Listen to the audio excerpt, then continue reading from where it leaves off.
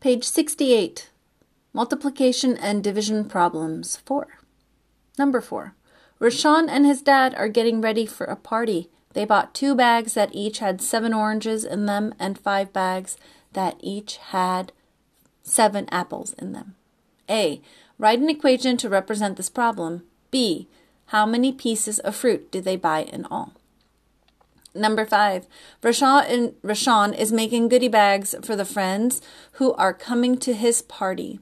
He has 63 marbles, and he wants to put the same number of marbles in each of the 9 bags. So far, he has put 4 marbles in each bag. Write an equation to represent this problem. B. How many more marbles will he put in each bag? Number 6. Challenge. Write your own multiplication story problem and include an equation. Number 7, challenge. Write your own division story problem and include an equation.